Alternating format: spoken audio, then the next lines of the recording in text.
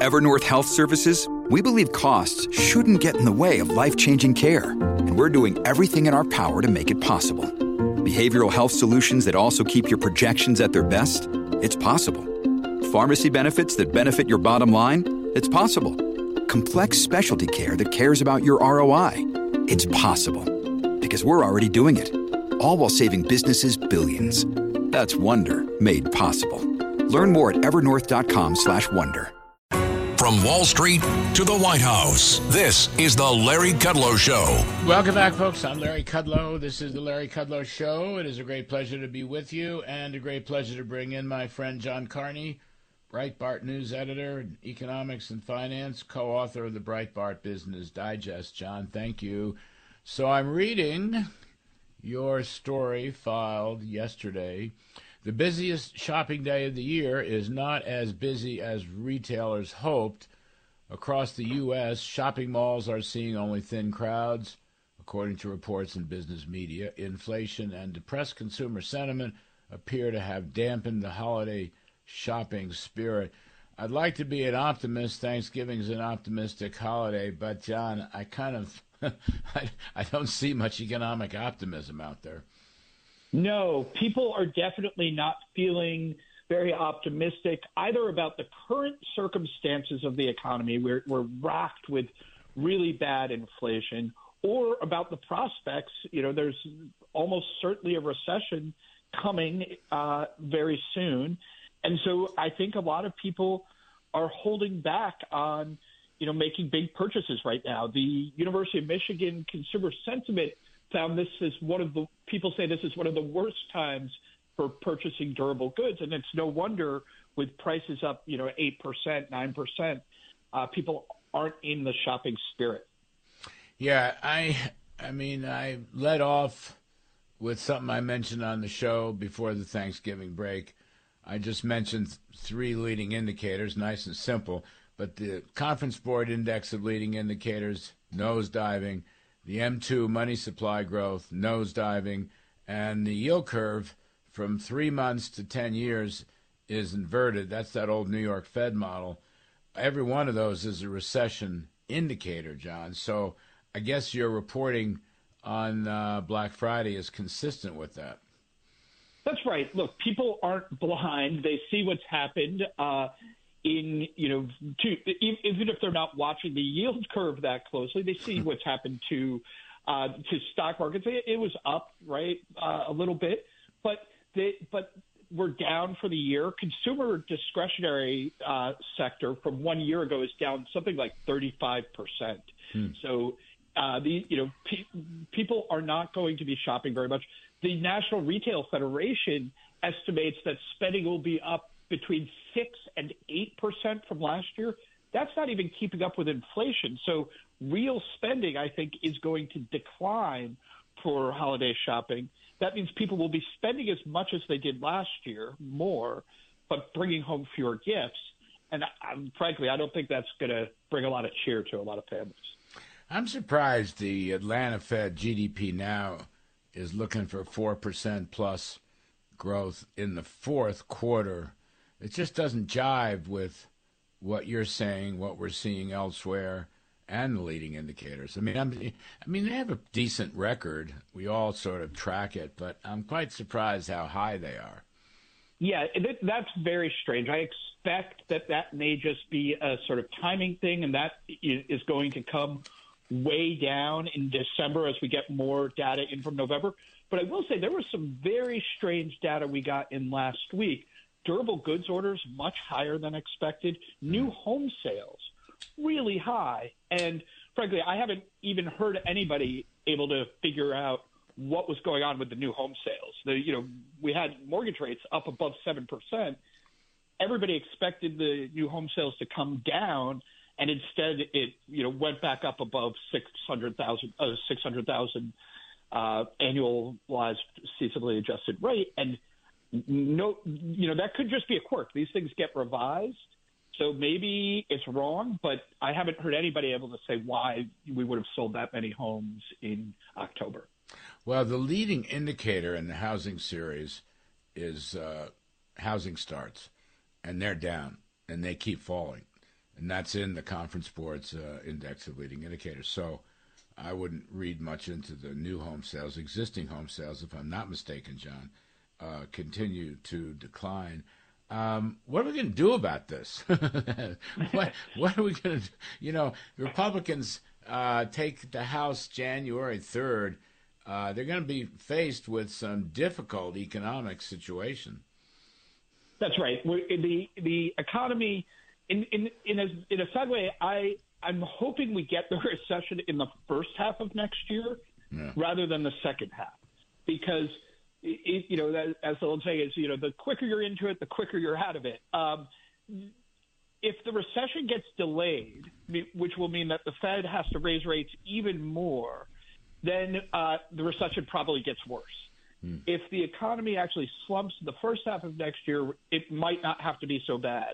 If it gets pushed off to the second half, then I think we'll get a deeper slump, a higher unemployment rate, and people will, be going into another holiday season next year feeling really glum and depressed.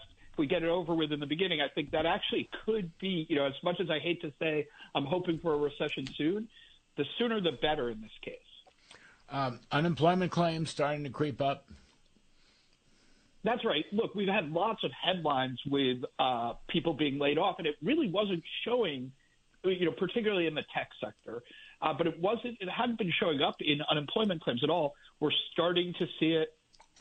Still not very many, though. I mean, it's still very low. I think that number will probably climb higher in the new year, once we get into January. Yeah, I think we're seeing the first. We're seeing the first signs of that. And John Carney, what's the Federal Reserve going to do about this? They're going to pull back, or are they going to continue to fight inflation?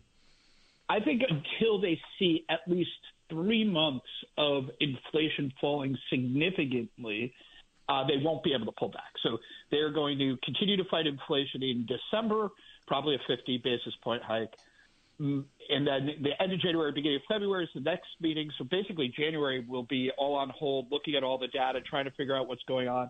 And that'll be another 50 or 25. The odds right now favor 25. But I don't think there's enough time between then and the March meeting for there to be enough data points to come in for them to actually stop hiking. So they will continue to hike at least through early spring next year, maybe even into the summer. Do you think the Fed actually wants and is targeting a higher unemployment rate? In other words, the Phillips curve is alive and well. So basically they want to crunch down probably the strongest part of the economy, right? The remaining strength is in the employment. Unemployment, I think, is 3.7%. It's edged up slightly. But the Fed, basically with their crazy models, they're basically targeting the unemployment rate, and they're not going to be happy until it goes up. And Larry Summers is not going to be happy until it goes up. That's right. I think they are, although they will not say it explicitly, I do think that they believe that they need to get the unemployment rate up in order to get inflation out of the economy. They don't have – remember, the Fed doesn't have a lot of levers to cause growth. We're not going to – they can't cut taxes. They can't cut regulation. What they can do is raise interest rates. And I think they want to see the unemployment rate climb because that will bring down demand. Remember, it's not just people who lose their jobs who cut back on spending when unemployment climbs. It's the people who know people who lose their jobs, right? People become a little bit more fearful about what's happening, and that should bring down inflation. I do think we will see a bigger tick down than expected in inflation once we get the November and December numbers. Because if you go out to a shopping mall right now, the level of discounting of prices is incredible. There's 70% off on things. That will show up in the inflation numbers. You'll see the apparel numbers, way, way down. But that could also be a head fake. Again, this is discounting. This is, holiday sales. And also stores probably have a little bit too much inventory and they're trying to clear that out. So we could have, good numbers on inflation for November and December that then ticks up again in January, and that'll scare the Fed, and they'll end up raising for even longer. What's a railroad strike going to do to this story? Or is there going to be a railroad strike? I do think that there is likely going to be a railroad strike unless Congress acts. I mean, this is going to be probably a test for either the lame duck Congress or the incoming Republicans. The Congress probably has to act. Joe Biden has shown no ability to get this deal done with the railroad unions, which is, frankly, kind of surprising. I would have thought that, he's a self-professed railroad fan. I would have thought that he would have had the clout with the unions to be able to, bring everybody to the table, get an agreement, but he can't do it. Once again, we're seeing like the guy who ran as, I will bring competence back to government, is just completely incompetent when it comes to some of the basic tasks he needs to do. Well, I thought he was the union president. I thought he was the. And by the way, John Carney, when you were a kid, did you have those Lionel trains? Nice Lionel train set. I had one. Love those things. Yeah. They never stopped. We never had wage negotiations in my basement. All right, John Carney, Breitbart News. I want to come back and talk about the crypto crash. More terrible. The more we learn, the worse it gets. Good rundown on the economy, John. Please stick around. Folks, we'll be right back with Mr. John Carney at Breitbart News. I'm Kudlow. Stick around. We'll be right back. From Wall Street to the White House, this is the Larry Kudlow Show. Welcome back, folks. We are talking with John Carney, Breitbart News editor, economics and finance editor, and co-author of the Breitbart Business Digest. By the way, folks, you should dial up the Breitbart thing. John has really made a great go of it, and it's extremely helpful. So, John, every time I read one of your posts, it gets worse. The last one I'm looking at, November 22nd, the emperor had no clothes, FTX lawyer says. And this guy who was running it basically looks just like an ordinary run-of-the-mill crook to me, taking money from the exchange and putting it into his hedge fund. Now he's got this crazy woman that we were learning about. I mean, what's going on here? Where is this thing going to lead?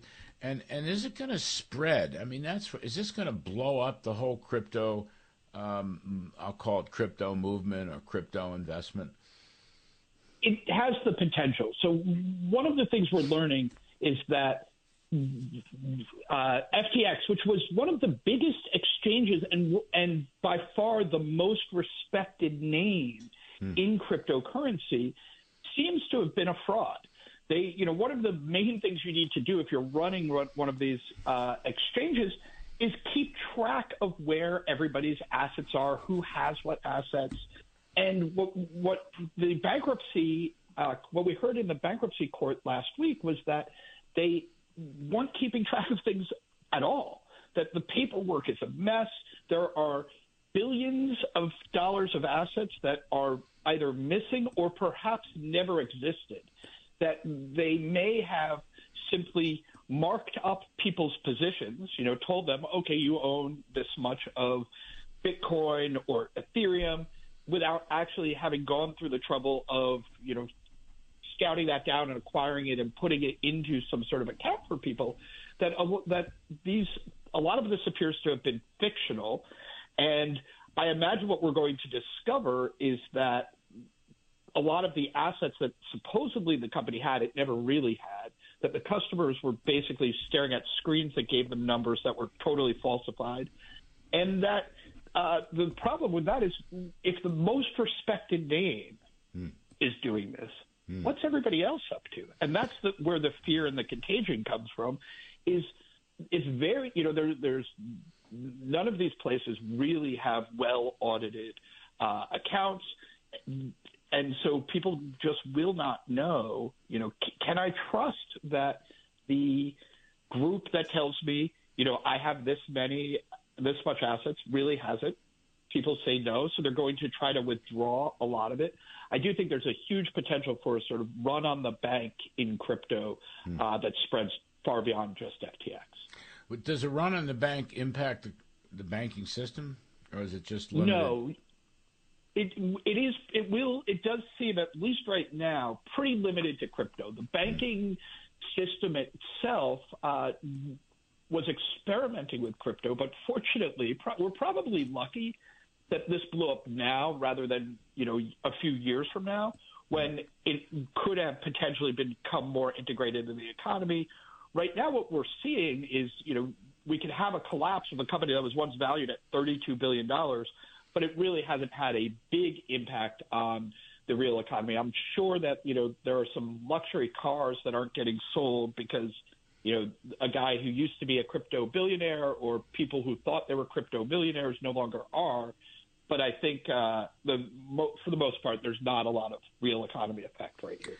What is the collapse of FTX, an exchange, what does that do to Bitcoin or Ethereum or other, crypto, I don't know what to call them, crypto monies? I mean, what does it do to them? Right. Well, so one of the things it does is the reason why these exchanges exist in the first place is that it is very hard to transfer, even though people talk about like it's very easy, it's actually very hard to transfer crypto. It's hard to acquire it. It's hard to transfer it from one person to another. And the reason why it's hard is because it involves a kind of technical know-how that most people don't have. And so these exchanges cropped up, even though it was Bitcoin itself was originally supposed to eliminate middlemen. It was just going to be a peer-to-peer transfer of a digital currency. But instead, what we've seen is actually people really don't like using it that way, and so that they were using third-party intermediaries. But this is showing that there is a huge problem with the convenience of the third-party intermediaries, meaning because you can't necessarily trust them. They're not regulated like banks or exchanges or brokerages or anything like that. And there's no insurance. So if one goes under, you could lose it all. So let's talk about who should regulate this. I think frankly, I think Congress needs to act. I think that the laws that we wrote up to regulate stocks and commodities back in the 1930s probably aren't capable of keeping track of how this new asset class is going to work. So we may, and I don't know if I would assign it to the SEC. The SEC has its hands full. We may need a new regulator, and I hesitate to say that. I don't like the idea of creating new agencies, but I think we need new laws to directly address this rather than trying to squeeze it into, is it a commodity? Is it a equity? I'd say let's write some new laws. Congress should do its job, and perhaps have a new agency. We didn't expect the SEC to run banks, right? We have the FDIC, and for the really big ones, we have the Fed. We don't expect I don't think the commodities regulators the CFTC is really going to be able to handle this. So I say, let's start from scratch and design something custom made for this asset class. Yeah, I had Senator Tommy Tuberville on from Alabama, and he's on the Agriculture Committee, and they're going to hold hearings next week. He likes the CFTC, Commodity Futures. I don't know that they have the expertise for this. The SEC, of course, has become, the Securities and Environment Commission, right? That's all they want to do is control your environmental impact for companies. So you're probably right, John. I think that's pretty sensible. You're going to have to design something that would have the equivalent of blue sky laws for crypto. I think that's right. And again, we haven't, we redid some of the ways the banking regulation worked after the financial crisis. But generally, the CFTC and the SEC have been around for almost 100 years now. And I don't think we should be that surprised that, a new innovative financial technology isn't well fitted towards, what we designed to regulate stocks and bonds 100 years ago. Let's start something new. And I frankly find it annoying when Congress keeps trying not to pass a law about this. They don't want to make up their mind. They really want to just delegate it to regulators. We probably should have, public hearings, a modern equivalent of a PCORA commission to, discuss what happened to FTX and what needs to be done about it. Yeah. Will stores continue? I mean, you read that all these stores were taking cryptocurrencies. Is that still true? Are they going to cut back, or does that continue? I think that's going to come to a very swift end. I haven't seen many people advertising that they're taking cryptocurrencies. One, because it's way too volatile, right? Like if you accept it, if you're a store and you're accepting a cryptocurrency, but you have your own obligations, your own liabilities, your rent, your paychecks, your supplies, are all dollar liabilities. So if you take cryptocurrency, you immediately have to convert it into what your liabilities are in order to just avoid the exchange risk. And so, and frankly, the only way to do that very quickly is through one of these exchanges like FTX. And now we know that those aren't safe. So I think the whole ecosystem of, trying to use cryptocurrency for, real world applications is going to very swiftly fall apart. Yeah, I mean, both the price and the means of payment, the actual exchange, are suspect. I mean, you got a real problem here. It doesn't fit into the normal definitions of a functioning monetary system. That's right.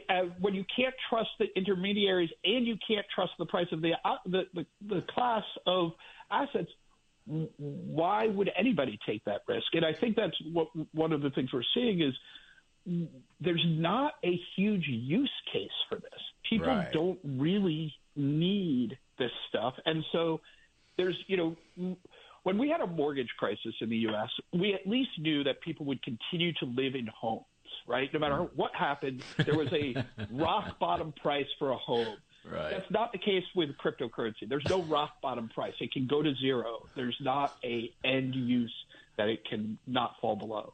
I know, you go to the store to pay for something in crypto, and the thing can depreciate 50% between the time you make the transaction. Anyway, John Carney of Breitbart News, thank you, buddy. We appreciate the rundown very, very much.